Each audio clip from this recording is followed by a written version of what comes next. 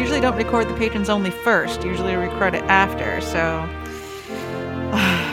we'll just. I mean, I think we should just record, and as people come, we will incorporate them. But we got an hour and a half yet. Yep, we're gonna do it. We're gonna knock this baby out. Maybe not in a sexy way.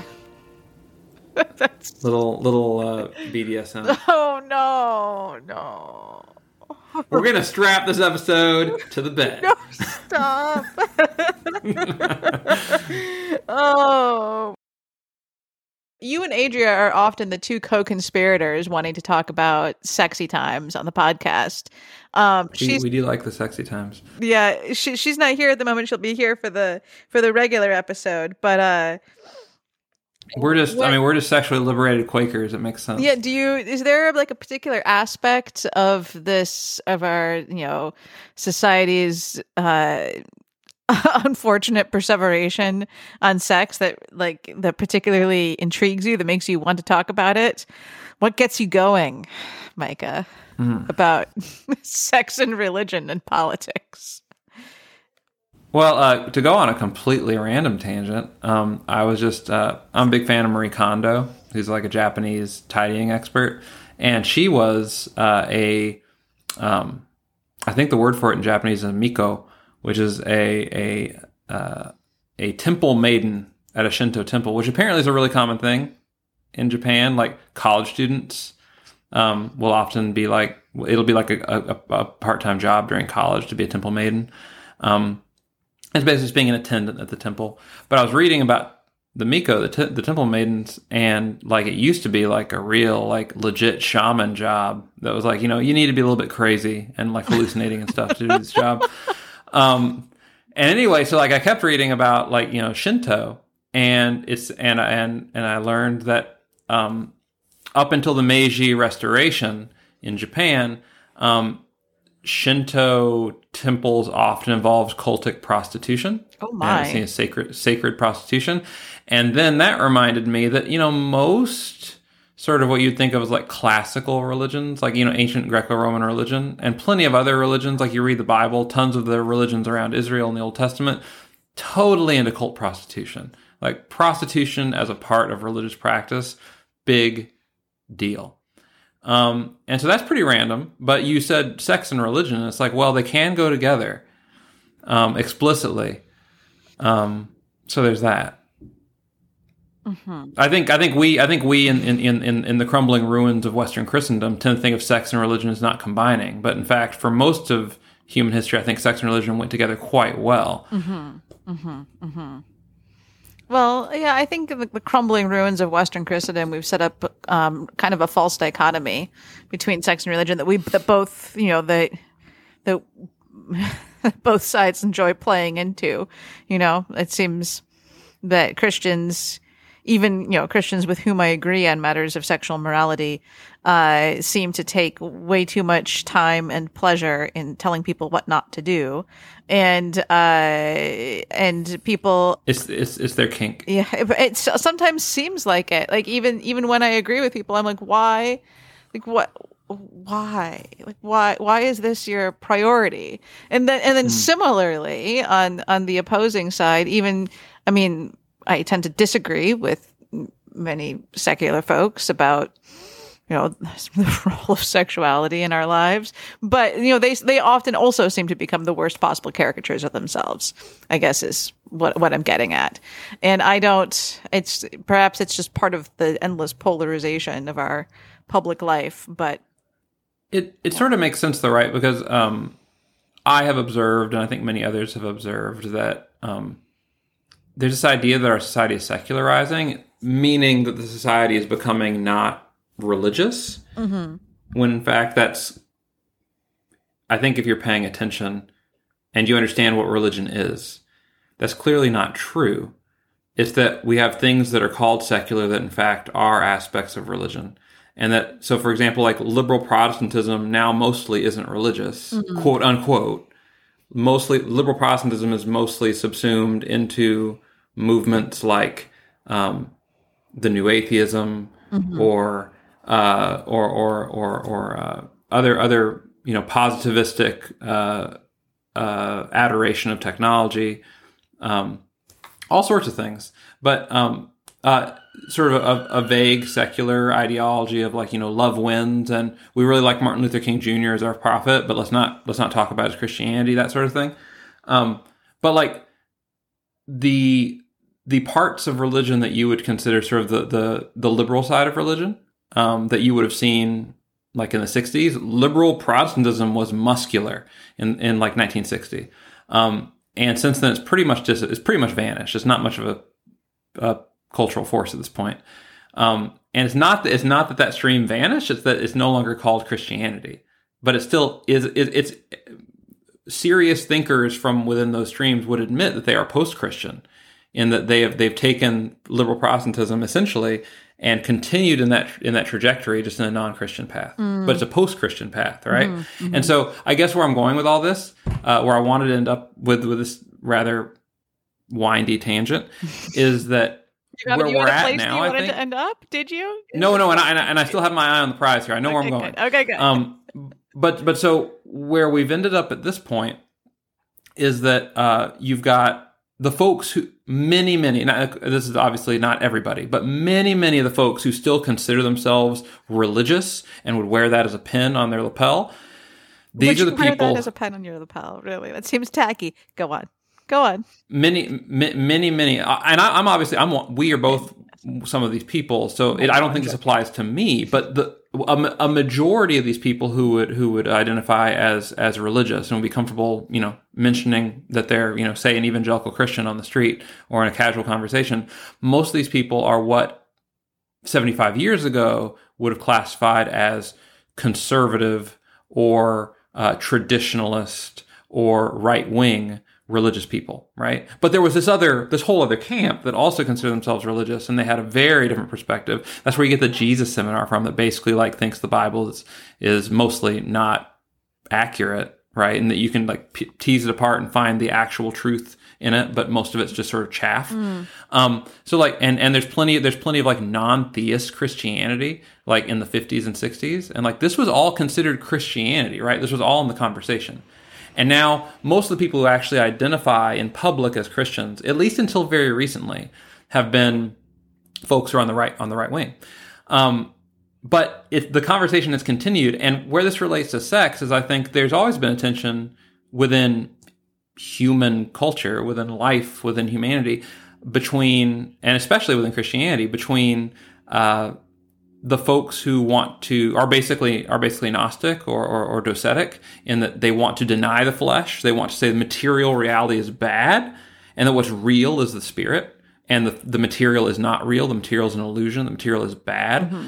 And then on the other side, there are folks who want to really embrace the material almost to the exclusion of the spiritual, right? Mm. And I think that our modern debates on sexuality are rooted in this fundamental tension in humanity in general, and especially in the Christian tradition, that Christianity sees Orthodox Catholic Christianity sees humanity as made in the image of God, and the material becomes sacred, and the material and the spiritual are a hypostatic union, and you can't just break them apart and take one or the other. They come together, and both the body and the spirit are sacred and have and cannot be discarded.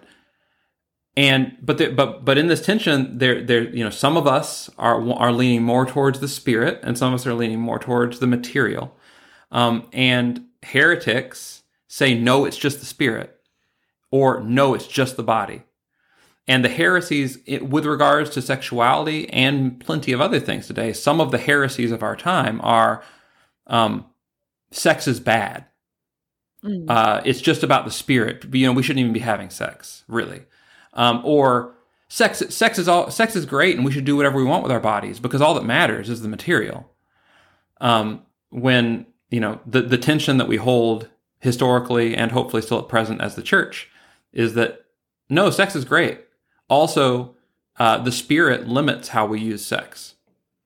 So there's a tension between the spiritual and the material. Mm-hmm. And to me, it's hopeful in that I think a lot of let's say OG religious people, because I don't consider myself a right winger in the church. I'm somewhere in the very broad middle that constitutes 80% of the faith. But as an OG Christian, where like I still really identify with like, you know, where the church was, you know, in the last 2,000 years, as opposed to this weird situation we've got now. It's hopeful to realize that the church today is still having the conversation, even if a lot of the church doesn't realize it's the church. What do you mean? I lost you at the church not realizing that it's the church. People who quote Martin Luther King and talk about how love wins, I don't care if they're atheists, they're having a church conversation. I don't know if I see what you're saying, but at least as much as, you know, Calvinists are having a Christian conversation. I don't know if I'm buying that. I think once you've divorced it from so much of the frame, like the moral framework, it no longer is really recognizably Christian. It's just kind of using the trappings of a former Christian morality to dress up secularism a bit. But I mean, that was true. That was why Puritans broke off from the Anglicans and Quakers broke off from the Puritans. It was the same dynamic as basically saying, look, you're using all these forms, but you've lost the power. You've diverged from the actual heart of the tradition. So I agree with you, Rosemary, that like this, like what we're experiencing now is like an extreme, an extremity. But I do think ultimately, like, people haven't changed that much. I guess it's the comforting part for me. Like, people have not changed that much. And the debates we are having now, in many ways, are the same debates that we were having 500 years ago. Sort of. What I find interesting now is the use of consent as sort of as almost the only metric by which to judge the morality of a sexual act. I mean, I think that's. But sorry, go on. But was it Douthit? Was it his article where he was basically saying that's not true, and liberals know it if they're honest with themselves? Because this is the article, right, where he talks about how in the 60s sexual libertinism went to a real extreme that almost no one would own now. Including, he gives the extremely extreme example of in Germany in the 60s. There were programs that were explicitly and knowingly putting foster children with foster parents who were pedophiles, with the idea that sex between adults and children could be great. And I think we have since, even very liberal people, I think since the 60s have pulled back from that and would recoil with horror from that. But that's how extreme things got in some places, right? Right. That is. Although I think most people pull back from that by saying that children can't consent. It's interesting because consent has become the only metric, but then where that runs into difficulty, we find people like saying, well, it's almost like no true Scotsman consent, relationships between professors and students, even though everybody is on the surface consenting, can't actually be consensual because of power dynamics or relate.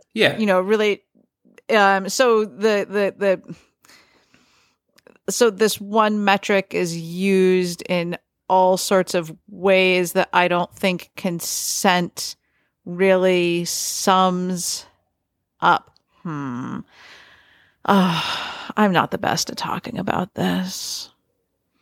I think you're on the right track though, because, and I think again, it's sort of hopeful to me in that there's a lot of BS about consent, but I think intellectually honest liberals have to admit that we're not really talking about consent at this point. Aren't we? We're not, right? We're not, because like I've been an 18-year-old in college and I know that I could have consented to sex with a professor. I absolutely could have. And that would have been real consent. But I also think it's great to say we don't allow sex between professors and their students. Sure. Right? I mean, like, yes. And so do most liberals at this point. But I mean, I think most people think that that's a defect in consent. It's not actually, or that in the teacher-student example, I think most people would argue not that proves that consent isn't an adequate metric. It just proves that consent isn't as simple as just yes being yes and no being no. I mean, I would obviously come down on the side of consent is not an adequate metric. Like other metrics or other guidelines are required. On the other hand, I don't have any particularly good ethical justification for my there's not like a principle. There's not like a moral principle that I can pull on to say sex outside of marriage is wrong, other than my like religious belief that is true. Well, you don't. I mean, and this is something. I mean, I know in the Roman Catholic Church, there's a very strong emphasis on having a logical and a causal logical chain to be able to say, and this is really why we believe this. But I don't. Ultimately, I think that breaks down, and I think it's enough to say, God said so. God said so, and our community continues to obey. Well, there is a theology of the body that if I dove into it, I think I would understand better. And in fact, I should. In that way, the next time we have this conversation, I can bring more to it than I just don't know. No, but there is a reason for it, and it's rooted in natural law.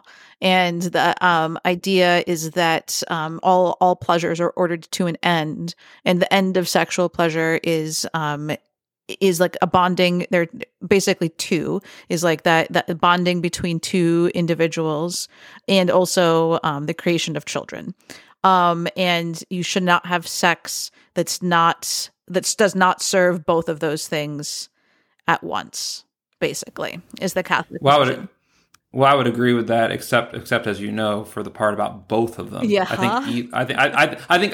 think the bonding is essential, and the reproduction is often good, but not essential. Mm-hmm. But I mean, it's obviously an obvious and essential undertone to the act, regardless of when it happens. But I don't think you need to be looking to get pregnant in order to have legitimate sex. Right. Well, in the Christian tradition, you don't have to be looking to get pregnant in Catholicism either in order to have like morally illicit sex. You just need to like be accepting that is one possible outcome, and not being immediately trying to thwart it.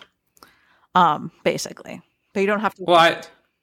Well, and again, I would say I'm almost in agreement with you and with the Catholic position, except I would say you do have to be open to it, because birth control fails, right? And I don't, and so like it's always a possibility, at least if you're premenopausal. But I would say, of course, that attempting to thwart pregnancy is illicit in many cases. Right. But so it's interesting. I wonder how exactly. So, well, actually, wow, I can't speak. One thing that's very interesting to me about the conversation is the point at which that connection between like sex and reproduction became utterly lost, because I think that's done a lot of damage to the way we see sexuality.